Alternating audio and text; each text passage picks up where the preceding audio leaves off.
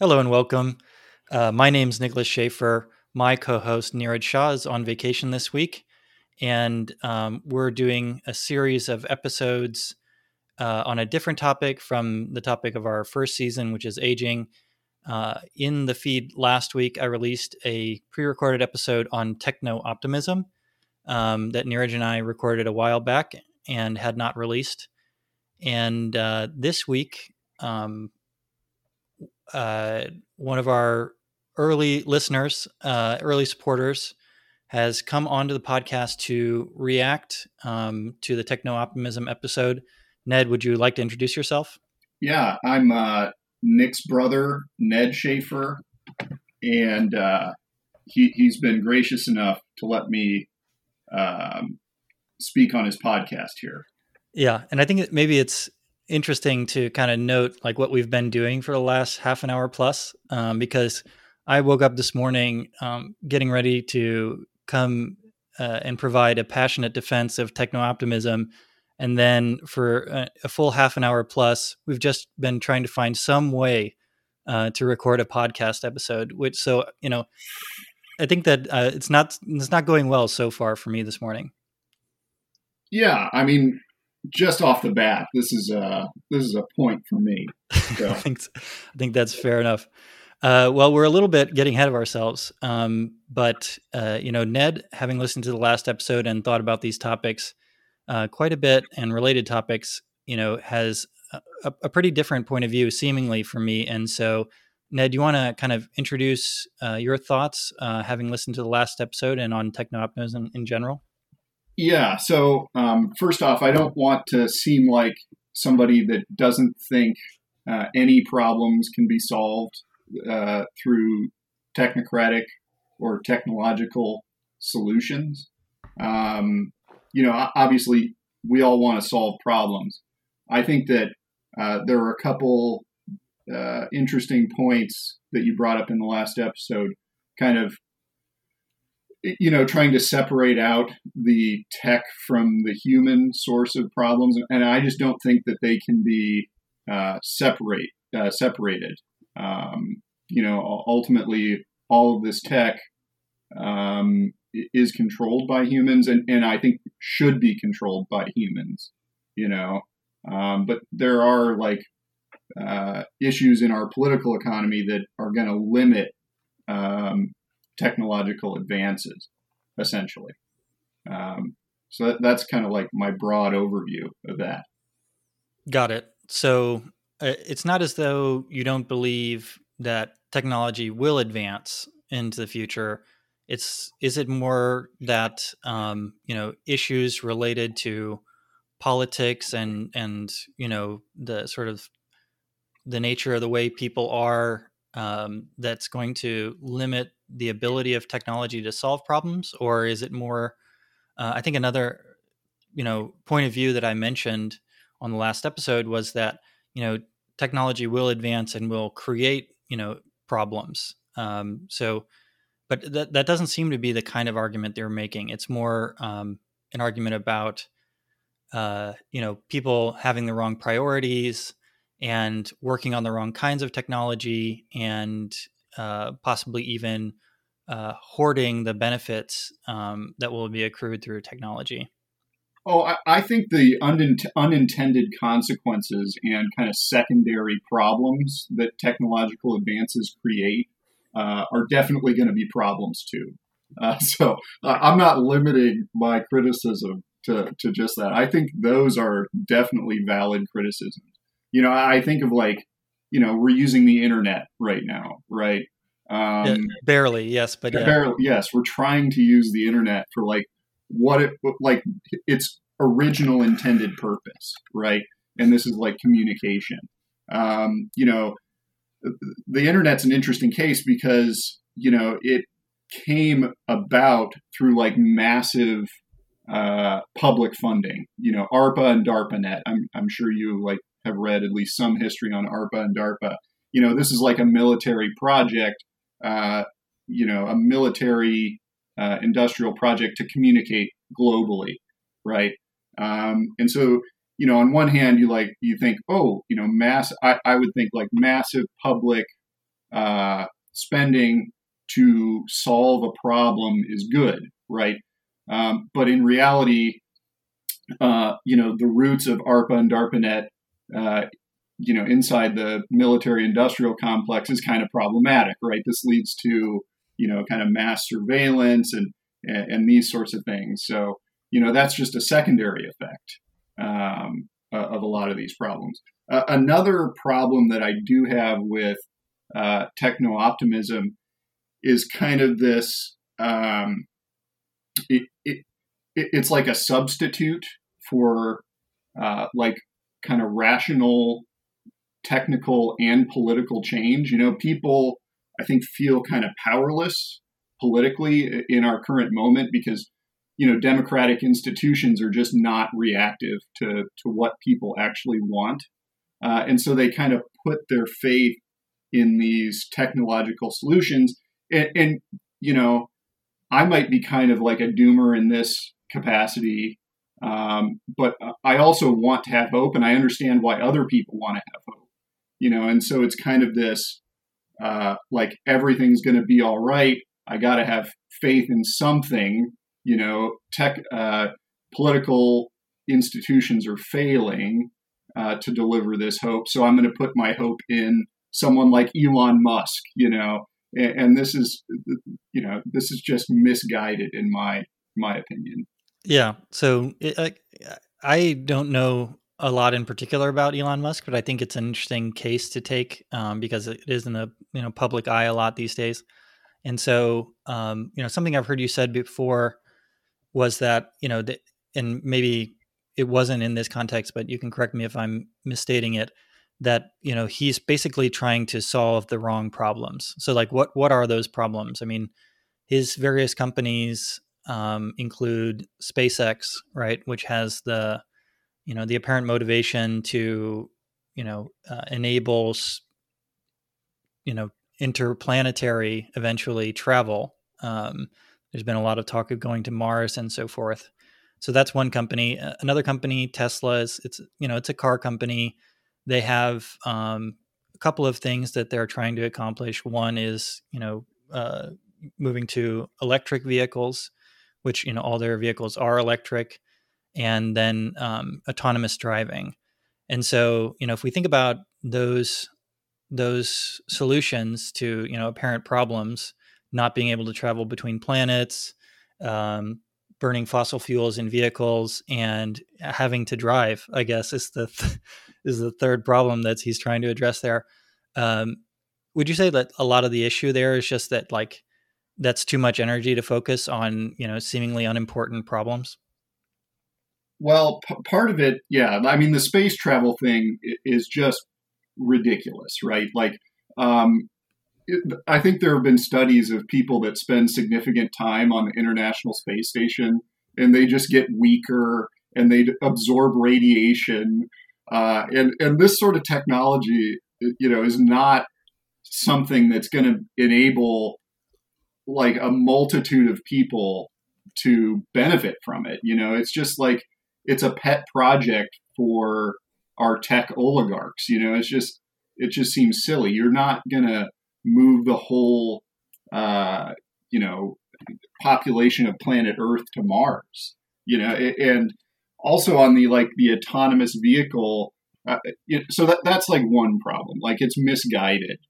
And then, you have like real problems with like urban density and like moving people around that he is supposedly trying to fix with Tesla.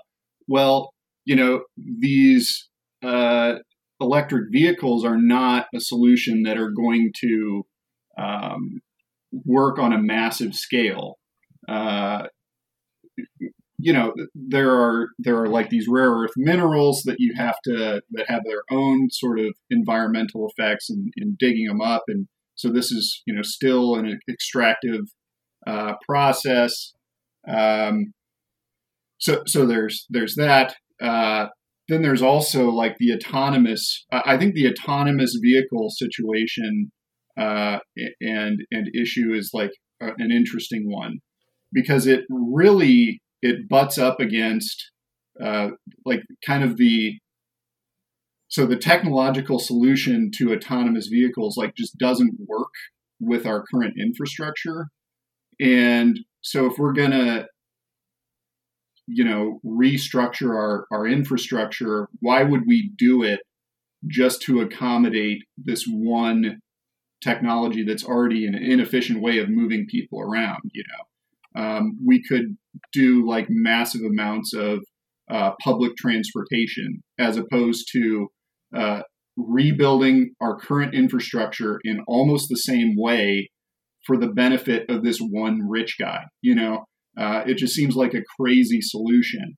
And I think it's interesting because this is like a uniquely kind of American or Western perspective to have on techno-optimism, like the kind of the tech savior, as opposed to like realistic solutions. So, I mean, obviously the Japanese are famous for having their bullet train system.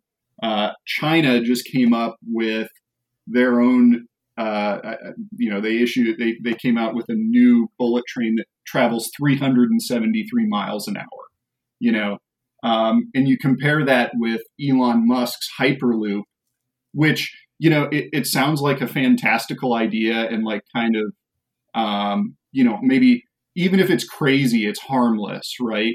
But there are like real cities that are putting money and like signing contracts with Musk to build his Hyperloop, including like Chicago and Las Vegas famously.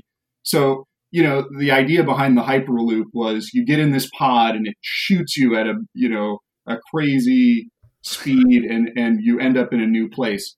And what they ended up doing in Las Vegas is they put they just dug a tunnel and they had Teslas drive autonomously at like 35 miles an hour in these tunnels.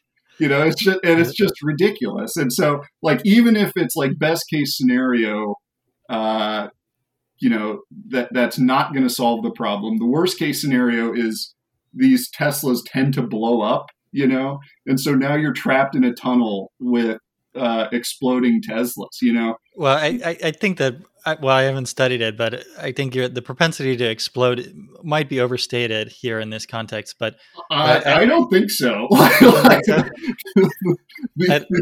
It does actually remind me, though, like when you describe of like, the vision versus the reality. I know I'm like way behind on this, but I'm just now listening to a podcast about Theranos and Elizabeth Holmes.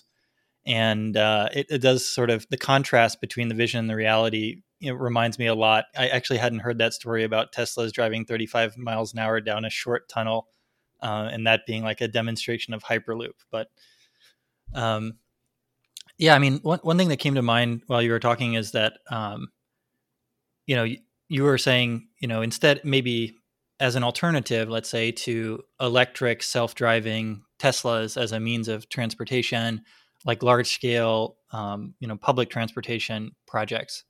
And I think that one thing that's interesting to consider when thinking about like how to solve large problems is like the path dependence. And so in some cases it may be easy, and I'm not saying it is the case here, but in some cases it may be easy to imagine, if you could start from the ground up, imagine a better solution. And it also may be the case that it might be very hard to get from where we are to there.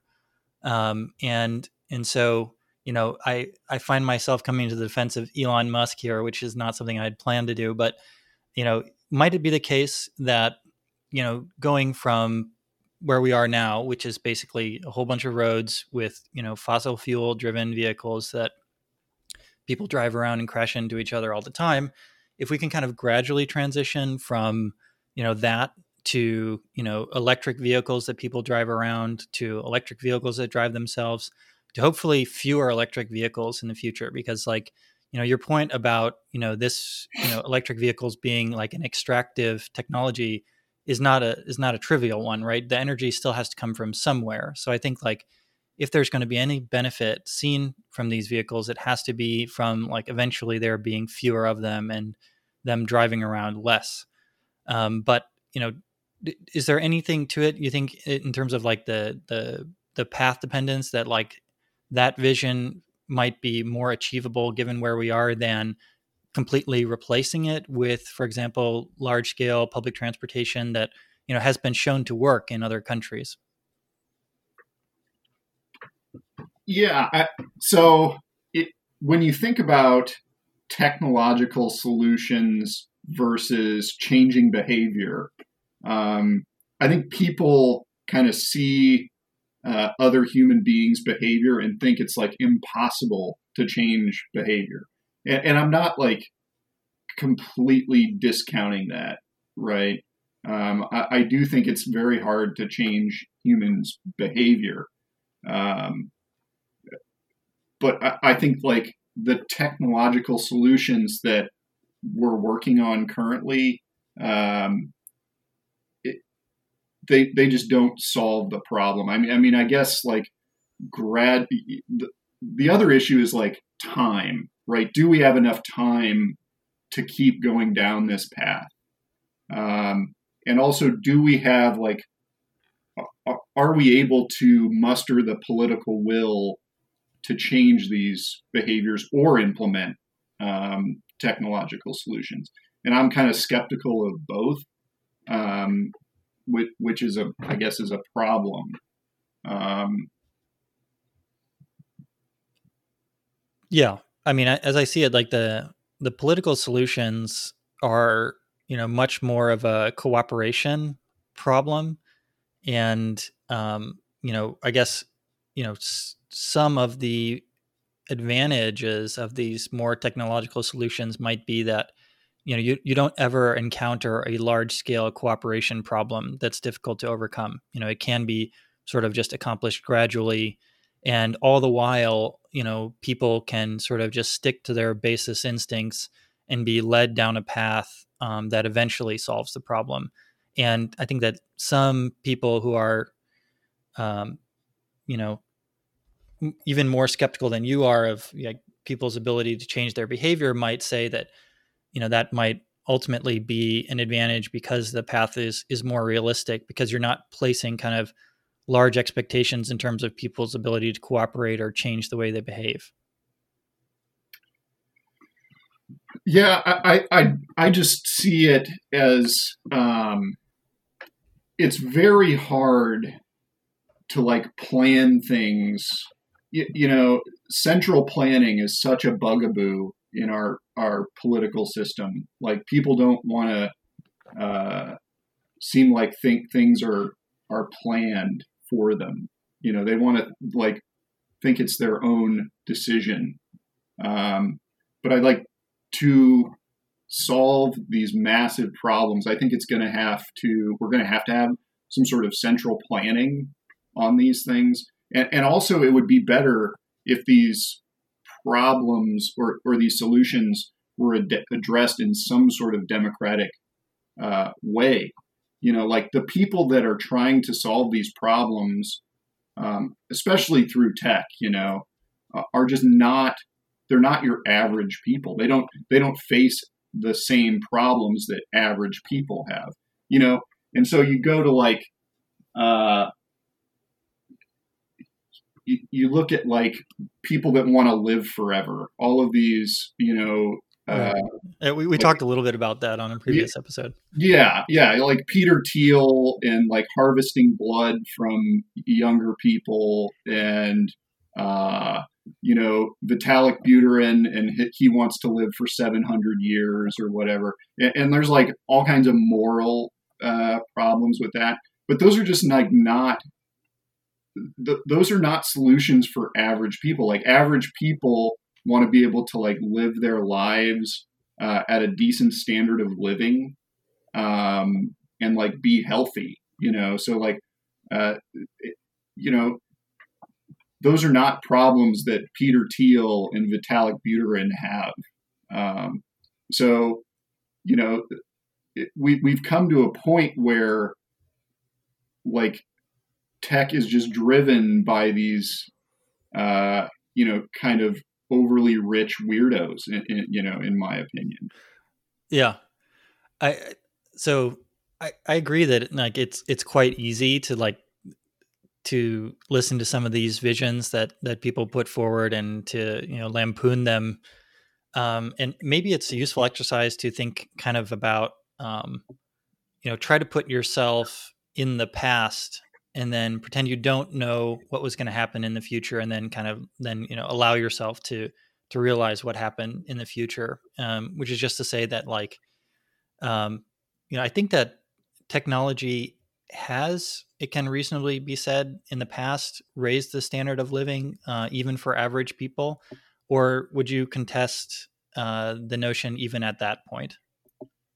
I mean, there have been technological solutions that have raised the standard of living, but it seems to me like that these have not sunk in all the way, and they have still these technological solutions. And when I say technological solutions, I'm talking like sanitation. Um, Yeah, there are that's clearly an important technological development. Right. And there are like lots of counties in the rural South in the United States of America that like don't have proper sewage, you know.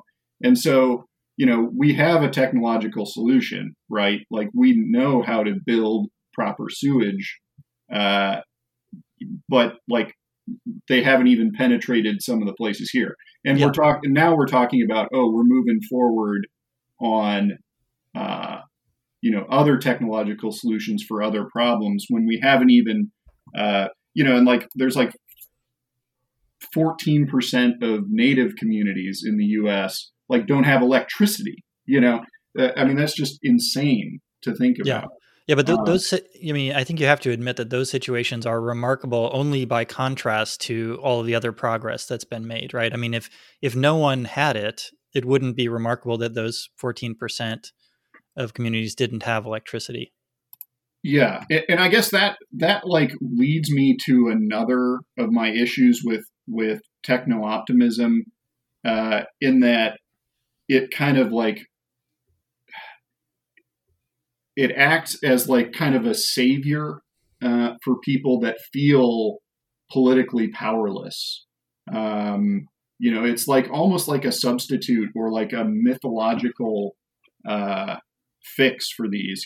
Average people um, don't want to be politically involved or like demand uh, political change because they have been kind of left behind by our political system.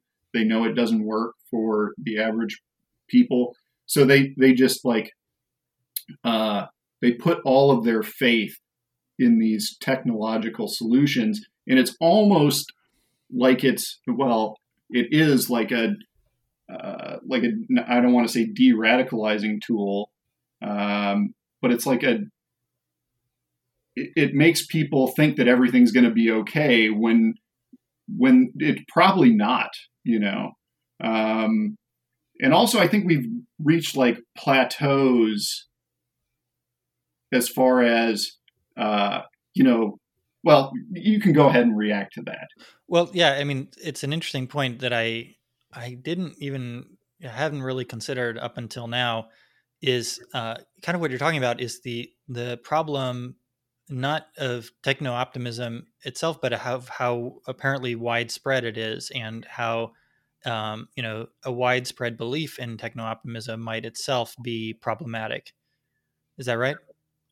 Yeah, it's like kind of like a false prophet sort of situation, you know.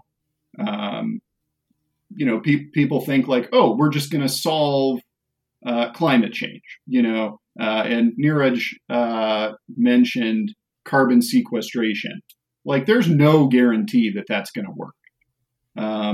But what it does is it says to people, well, they're working on this. We can continue our current destructive behaviors, because, oh, well, tech will fix it. I mean, tech's fixed all of these other problems in the past, right? Yeah, Um, no, I and think so, I brought up exactly that problem, and then Neeraj was careful to say that he wasn't personally advocating for that point of view, just that he was hopeful that there might be some help coming from that direction. Yeah. Another, if we can like change topics on that, the other thing you brought up was like predictive policing, you know? Okay. So that was Neeraj. I'll go to the tape on that. It was Neeraj who brought that up initially. Yeah. Yeah, yeah, I'm not saying you personally. I'm you as a show, right? Okay. But it's interesting because this has been tried. Like, and it's not just Minority Report.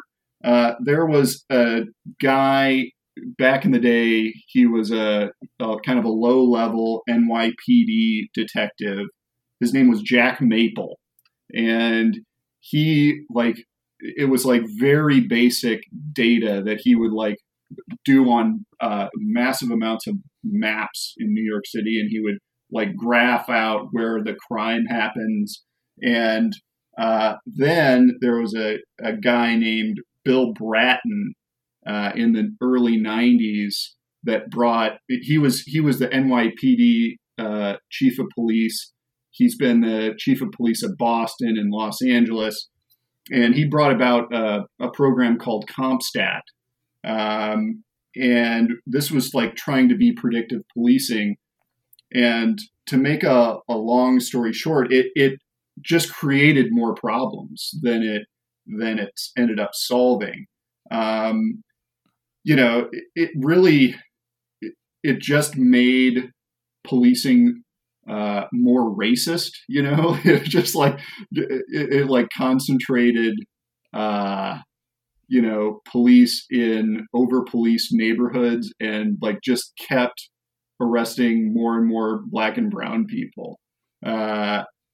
So it kind of like accelerated the kind of prison pipeline, which is and this is like not a solution, right? We understand like you can't arrest your way out of problems with crime. So it's like it's not even a solution to the problem. It's just creating and accelerating the current problem. So that was a very interesting part of the last episode. Yeah. And, I think my comment at the time was that, I'd have to think about, what exactly are these systems supposed to do and how are they supposed to work? And, based on your description, it seems like it's not terribly sophisticated. You basically just look to see where the crime usually happens and then send more police there, which of course, will be self-reinforcing. Exactly. And this is actually like the topics that you're bringing up are interesting to me because it really, I think it really goes to your point earlier of the inappropriate focus of a lot of technological development, which I think probably is one of the strongest arguments in some sense against techno-optimism. And I think, when I think about, what most effort is spent on in technology and technological development, it's a lot of things that, some of the things that you've already mentioned, and also things like how to optimize advertising. It's just a tremendous amount of effort spent on that. And that topic and, most of the ones that you've brought up, it's sort of not how I mostly think about technology, but I know I'm an outlier in that regard. So like my training is in the natural sciences, and a lot of my interests are in the natural sciences. And so when I think about technology, I'm actually kind of mostly focusing on a kind of small sliver of technology in terms of like the overall effort that's spent globally on developing it. But and I think that probably biases my point of view. I in my defense, I'd argue that it's even though it's a small amount of the effort, it is a very important sector of technological development, and is possibly poised to have outsized impacts on people's lives. And so I'm hopeful about that. But if we're going to take techno-optimism with technological development as a whole, as it actually exists, I think that there's plenty of room for criticism in terms of the kinds of things that, in some sense, the market chooses to focus on, which is something that you mentioned. Yeah, and I just don't think that the market is capable of solving a lot of these problems. I mean, I know that you have worked previously and you're interested in, neurodegenerative care and, helping solve these problems.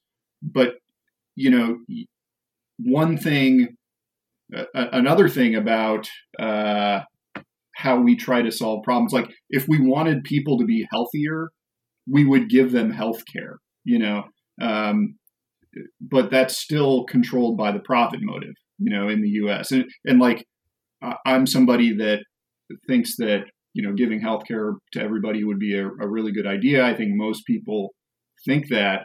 And like politically, it's just off. It's not even on the table at the moment, by either major party. And also like it's kind of built into the political system that this will never be on the table, or at least in the foreseeable future.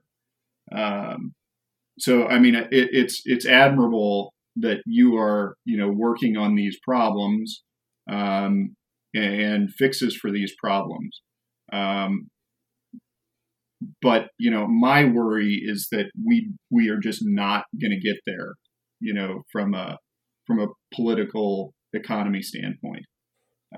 Another interesting, before we like completely leave the predictive policing and AI. Oh yeah, sorry, go ahead. No, that's fine. So Facebook thought that they could use AI for content moderation. And this is a company that I don't know what the current market cap of Facebook is, but it's gigantic. And this is supposed to be like one of the pinnacles of tech in the world. And instead of they tried the AI to moderate the content, and what they found is that it is easier to like hire humans at very low wages to like monitor all these posts.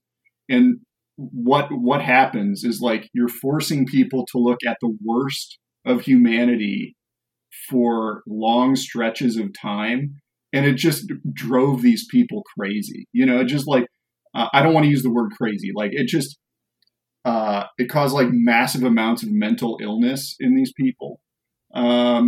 So like this is it's just another problem. Like it's like whack-a-mole for problems. Facebook. There's a lot of problems with Facebook. They tried to fix it through quote unquote AI. It didn't work. Okay, let's bring in the techno serfs to moderate our content and just drive them to insanity. Yeah, I hadn't heard that story. I mean, I do think that, I mean, we definitely be getting off the topic here, but it is interesting to consider how much you think platforms like Facebook should be moderated. I do think that technological solutions are hard, in part there just because it's not really a technological problem, because whatever technological solution you would have that could satisfy that would have to kind of understand all of your values, and agreeing on those values to begin with seems to be the hardest problem there. I think that probably, for the easiest cases, some kind of technological solution to moderation could maybe help.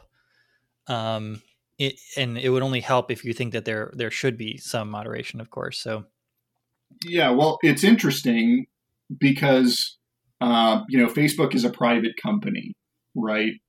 And it's almost like it's its own nation state at this point.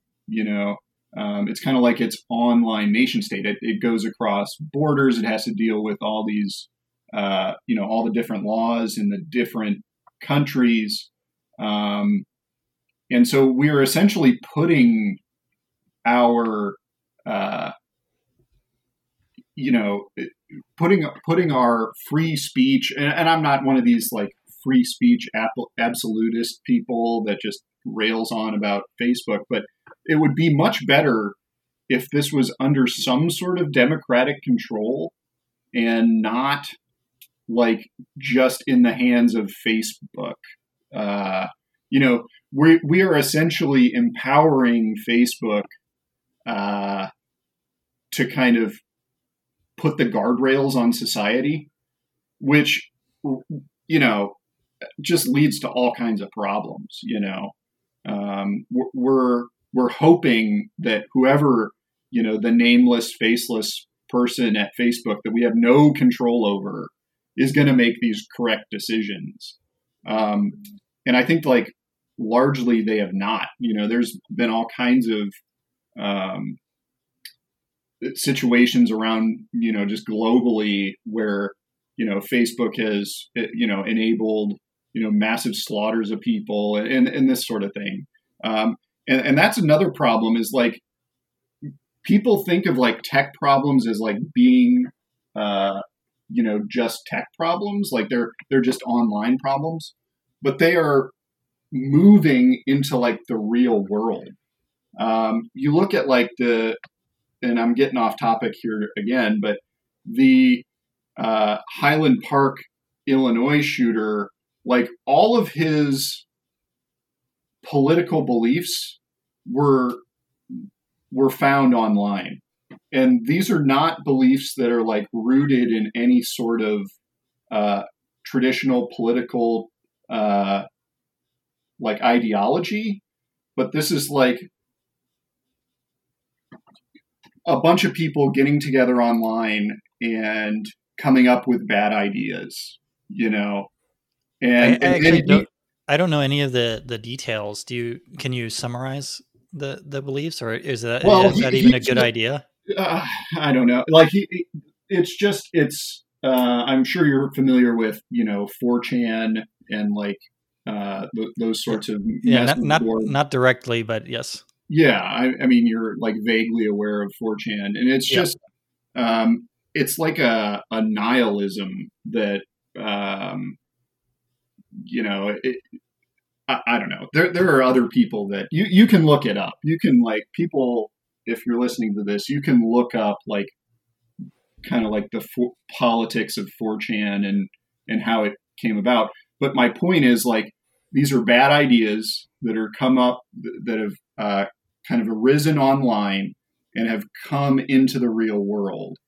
And I think like this is a direct result of people being too online, and especially like in the pandemic, people spent all of their time online and it just drove a lot of people nuts. And, if we're thinking like this is going to be the way that we're going in the future, like just atomization of people, everybody thinking of things in individual ways and not getting out and interacting with other actual human beings. There's something about being online all the time that just really messes with people's brains. I don't think we're like capable of handling it. Yeah. So I can largely happily plead ignorance here. I somehow, even, despite growing up in the middle of all of this, I've mostly missed kind of online interactions. Although I have some social media accounts, I barely use them. And I guess this podcast is really kind of one of the first times I'm venturing out into the online space, although it's kind of a nice way to venture out because largely, you don't, unless your brother calls you up, you don't know how things are being received and you don't have much interaction with people. But I from what I understand, there is a lot of craziness online. I don't know if that's the same conversation as like techno-optimism versus techno-pessimism. I mean, yeah, that's fair. That's fair. I think one thing, I guess we can switch topics a little bit. So I guess it's semi-related. The Neuralink and cryogenically freezing kind of like transporting your humanity into the future. Yeah. I thought you guys mentioned this on the last podcast. Yeah. Now, as we've kind of established through our criticism of Elon Musk and other sorts of online characters and techno-optimistic characters, um, the idea is like creating shortcuts. It seems like, this is like we're trying to find the easiest and path of least resistance. I mean, what do you think is easier? Like mapping the human brain, which we don't even fully understand yet, right? Like you're the scientist, Quite far. Yeah. right? Or so that's pretty far off, right? Like mapping thoughts and like kind of reproducing the human brain in digital form. But don't we kind of already do this, like with all of our interactions on our phones and computers? And, I mean, Google knows quote unquote, Google knows everything about you, right? But it really is just like a bad, like, photocopy of your personality. So, like, I could see some company coming up with, reproduce yourself in perpetuity onto the cloud. And it's just like an aggregation of your Google searches and, the podcasts that you listen to and all this. And it's just so far off. Like there's something beyond. You're not like you're not just the aggregation of your Google searches. That's not your personality. Yeah. I mean, I think here again, it's interesting to kind of look to the past as a guide. And there are two different things here. One is the much older concept of sort of having some part of you survive into the future. And here I'm thinking about, all kinds of people throughout history who wrote books that we still read, right? And that's a form of sort of surviving into the future. And when I think about like what's going on with like the latest live forever movements, really something quite different. It has to do, it's like for people who have almost no problems left to solve, then they solve the problem of like trying to live forever. And there, the key is not like them being remembered for a long time, but instead their own consciousness persisting, indefinitely. And that's a much heavier lift. I mean, if you wanted to just kind of be well known forever, you could just try really hard to write a good book that people like to read, and some of those survive for a long time. And to your point about like the Google searches and so forth being a bad photocopy, a lot of people from the past, who wrote very famous books that have proved to be very useful for a very long time, contemporaneous accounts of them have them as being, not good people. Right. So I'm thinking of like, Newton famously here, right? Clearly a useful person, and also apparently terrible. And yeah, I don't know. I don't know the details of that. I'll just believe you. Yeah. Yeah. But I think that's not that, and somehow, that's sort of like an old notion of living forever is like, having you be remembered, but no, that's, not good enough. I actually have to be in existence, to collect my enjoyment in perpetuity, I think is kind of the new up-leveled version of this. And yeah, I don't know how to feel about it exactly, other than it, it does feel sort of certainly sinister in the context of, a lot of other people's basic needs not having been met. So, which right, is and that goes back to the point that we were talking about. These people just being completely disconnected from material reality, right? These people have never lived paycheck to paycheck. Something that even most people in America do. Allegedly the richest country on the face of the earth. Just they're completely divorced from reality. So they're finding problems that they think need solutions. So yeah, which are, in some cases, personal problems that they have. Like I said, you have most everything taken care of for you at the moment. The only thing you can't get around is eventually, you're going to grow old and die. So that's the problem that's left to solve. Yeah. Another part of last week's show that gave me like the heebie-jeebies would be like the editing of DNA and CRISPR babies, Yeah. sort of thing. And I read a lot about parapolitics and parapsychology and like history. I'm interested in these sorts of topics. So obviously, when you bring up CRISPR babies and editing DNA, I immediately think like, Neeraj had like the initial reaction of being like kind of weirded out by this as well.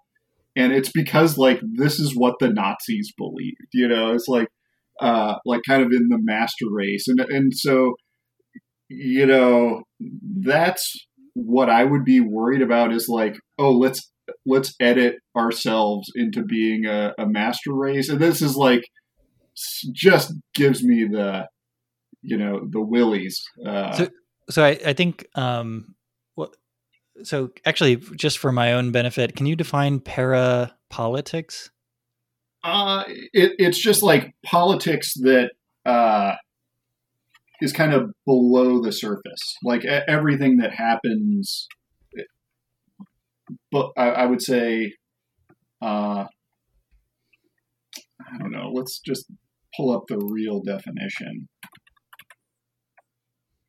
We can use technology to accomplish that here. Yeah. I just want to make sure that I'm not missing something before I respond to this. I can't find a good definition. So I would say, I do think that the argument about the master race in the context of sort of our current thoughts and capabilities around DNA editing is a bit of a straw man. So, that's not to, even on the last show, I hope it was clear I was not condoning, the apparently what that one scientist did. And I mentioned that, there's a sort of a scientific consensus against editing the germline. And I think that that's probably wise given what we don't know about, what editing people's DNA can do to them. But on the other hand, like the actual things that people are considering are far, in some sense, more mundane and benign and than that. And in a way, this is kind of related to, some of my own issues around people who have problems with genetically modified organisms and stuff like that, because it's really, a lot of the objections are just coming from a plain place of ignorance in terms of like what this actually means. And it's not that there's not ignorance on the other side. No person who's involved in any of these technologies can know for sure what's going to happen into the future. But there's a lot more kind of like reasonable supposition that can be made on the basis of existing scientific knowledge than I think most people appreciate. And so, and I do agree with that. And I think there are some of these technological solutions, like people make up problems with them. I think genetically modified foods is one where there's a lot of like fear about them when it's really pretty benign. People have been genetically modifying their food for thousands of years, through natural selection and like artificial selection. Artificial selection, yes. Excuse me, artificial selection. I just with the like editing of humans, I just it weirds me out because I know how vain people are, and like once this technology is available, I think it's hard to stop. It's hard to stop people from like going in there and saying, I want a kid that's 6'4" and blonde and blue eyed, and Yeah. like the Deus Ex character. I've never played that game, but I kind of can imagine what you guys were talking about there. Yeah. Yeah. Yeah. And I think that, that's all. Well, I mean, it's in some sense, I obliquely referenced some news articles that I read recently about how, the editing is apparently not currently taking place on a wide scale, but sequencing and selection with knowledge of the sequencing of embryos in the context of in vitro fertilization is apparently happening. And it's kind of a wild west at the moment. Some companies will offer their opinion about superficial traits um, after an embryo is sequenced, and some will not. And there's not a current kind of like agreed upon standard about that. Like, should you tell the parents your opinion on the genes likely influence on their height and their hair color and eye color and stuff like that. And for some parents, if one company won't tell them that, they'll just take their sequencing data to another company that is willing to. So I think that we are going to see a lot more of that in our lifetime. And obviously, I think many people will make kind of good choices around that in terms of, you know, using the technology to avoid obviously bad outcomes that, many people would agree are bad outcomes. But there will be people who certainly do things that make Ned uncomfortable, which, I'm sorry, But Ned. yeah, I mean, I'm gonna be uncomfortable no matter what, probably. Um, I just think like in this case, it might be better to not unleash that force onto the world as opposed to trying to control that force, because there's just like global regulation of anything is very hard, as you mentioned, and especially in tech. Like this is stuff that can cross borders very easily. So yeah, just probably better to not do some of that stuff. Maybe, I don't know. Um, So just to I put you don't on a know. spot a little bit here, I mean, I would say it's likely that, if you had an acute situation in your own life, you'd allow for possibly singing a different tune on this. Fortunately, I don't. Well, I mean, to some extent, we do, right? This it's far fetched to suggest that any current technology could have been used to help our dad, but I kind of think of things in that frame because you know we don't know what the case is with him, but it's possible that had he been born in your son's generation, there are things that could have been done to help him live a longer, healthier life, and we'd have selfishly we'd have benefited from that, presumably for decades. Yeah. I also think like specifically in Dad's case, he was born at a time that there was still lead in the gasoline. We had leaded gasoline.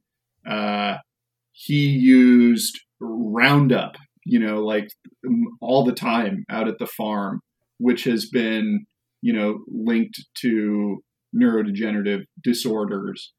Um, and that's like, if we want to bring it back to like real world solutions, what I'm calling real world solutions versus techno-optimism, um, I think we should like try to better utilize like just kind of basic uh, and more realistic solutions. Like make sure people have health care.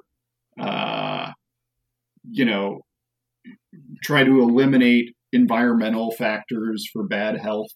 Um, I am enjoying like your main topic of, aging well and wellness. And I think that sort of thing is very useful. And I'm not trying to be, one of these woo woo people that like you can control everything that happens in your body through healing crystals or whatever. Oh, you're not going to make that argument here? No, I'm not. I'm not one of Okay. those people. So Yeah, so I would say that like I'm in complete agreement with you when it comes to kind of large scale solutions, and this does connect to our our main topic, and I like it's just 100% the case that when you think about like what's the lowest lift that could help the largest number of people for some of the biggest problems. I mean, exercise, right? It doesn't require a lot of technology to accomplish, and the benefits are apparently vast and uh, penetrating. And so, like that's absolutely the case. You also, I think, there's an admission that has to be made here, which is that in any particular case, you'll still run up against difficult situations, right? And so, nobody knows what would have happened to Dad had he exercised more. I think that there's a good chance that he'd have had a longer health span. um, but that's no guarantee. I mean, there's family history involved here, right, which suggests a absolutely, genetic component. yeah, So yeah, I think that like no matter how much, there should be a lot more done with sort of more basic solutions, certainly. But you're still going to run into hard cases, and you're going to when I guess my point is that like when it hits home, you're going to want to pull out the technological solutions if they're available to you. yeah. I would say most people would think that way.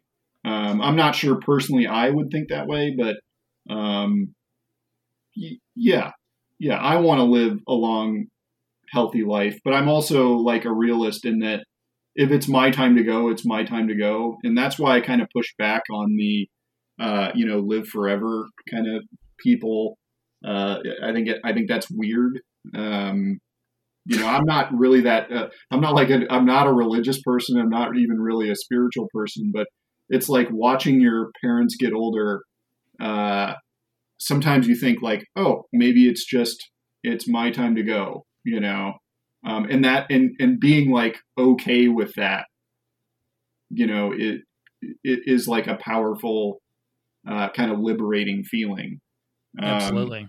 I know we're coming up on an hour, and I did want to like talk about, uh, you know, kind of the future of the world. I know we've been like talking about the future of stuff, but I don't know if you want to keep going No, past no, that. please. Yeah, go ahead. Yeah, I mean, I thought that would have been a good. I mean, we brought it back to the personal, which is nice. But like moving forward, one thing about technology is it seems to kind of accelerate uh, like current conditions. It just uh, makes everything happen more. For like to kind of borrow a popular phrase, and this is what kind of leads to a lot of my skepticism of this, is because we're I mean, there in some ways the world is good, right? Like you've mentioned that technology has made the lives of a lot of people better. I would kind of push back on some of that, um, and say that like there have been like technology has left a lot of people behind. And if you look at like kind of the pinnacle of tech in the world, it's the U.S. Well, I mean, in some cases like Japan and Korea, they seem to have better tech than us. But if you're talking about like global hegemony, the U.S. still has like a fairly good hold on global hegemony, um, even though it could be waning. Um, but if we're just going to accelerate what's happening on a in the US, it's like income inequality keeps getting worse and the environment keeps getting worse. So like obviously technology keeps advancing, but these problems are still here. And I guess my worry is that like Neeraj brought up like kind of this Star Trek model. Yeah. Um, you That's when know, that was his response to like what kind of thing would he want if he could have anything from technology? Right. Well, Star Trek is famous for like, oh, all the world's problems are solved, and there's this idea on the left of like luxury space communism. Like there is like a strain of leftist thought that is techno-optimistic. Like we're just going to automate work so that it's a liberatory force. To allow people to like pursue their passions because everything, all our basic needs will be taken care of with technology. But like going back to like the Facebook example of like telling people to moderate content and paying them low wages, I see that future as much more likely. And if you think of like range of outcomes and like, probability. I think that probability is more likely, which is, kind of grim, kind of like a techno-feudalism versus a techno-optimism sort of situation. You're going to need like low wage people, to make all of this stuff work because the tech doesn't really work. Does that make sense? Yeah. I think the issue, well, one issue with trying to address this is that, the state of the quality of the world is not really one dimensional. So, all kinds of things can be getting better and worse at the same time. And it's hard to kind of weigh all of those things when coming up with a kind of overall sense of, how much progress have we made. I do just, as your brother, I worry sometimes that you focus too much on, undoubtedly the things that are going wrong. I hope that you find some time during your weekend to, just relax a little bit. No, I do enjoy myself a lot of the time. When we get off the phone, I think the plan is for my son and I to go out and mow the grass at the farm, which, I really enjoy. So don't worry, Nick, I still enjoy life. I still get out and play softball and basketball. And, my dread is not 100%, consuming. I do think that like there is some power in like not worrying about this stuff. So, if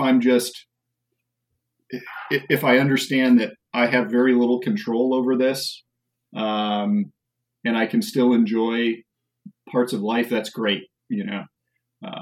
Like I have a great relationship with my wife. I love my son. We do lots of fun stuff. But I can still be skeptical of what's happening, in the macro sense. Great. Well, I guess we'll have to just do another podcast in, 6 or so hundred years when we're still alive and see how the techno-feudalism is coming along. Yeah, we'll compare, our Google searches, right? Our Google searches, it'll be like predictive text, like a predictive text conversation, I think the listeners should just try to communicate they should send this podcast to a friend, right? And so they then have their friend listen to it and then have a complete predictive text conversation, and see where it goes, see where the tech leads you. Okay. So I'm going to second that recommendation and say, Ned, thanks for coming on. Well, thanks for having me. Okay. I'll come back anytime. I don't think I'll be invited back, but that's fine. I would love to talk to Neeraj. I've never met him. Okay. I think you're going to be a regular. We'll see. All right. Take care. Well, you have a good weekend. Yeah, you too. Bye. Bye.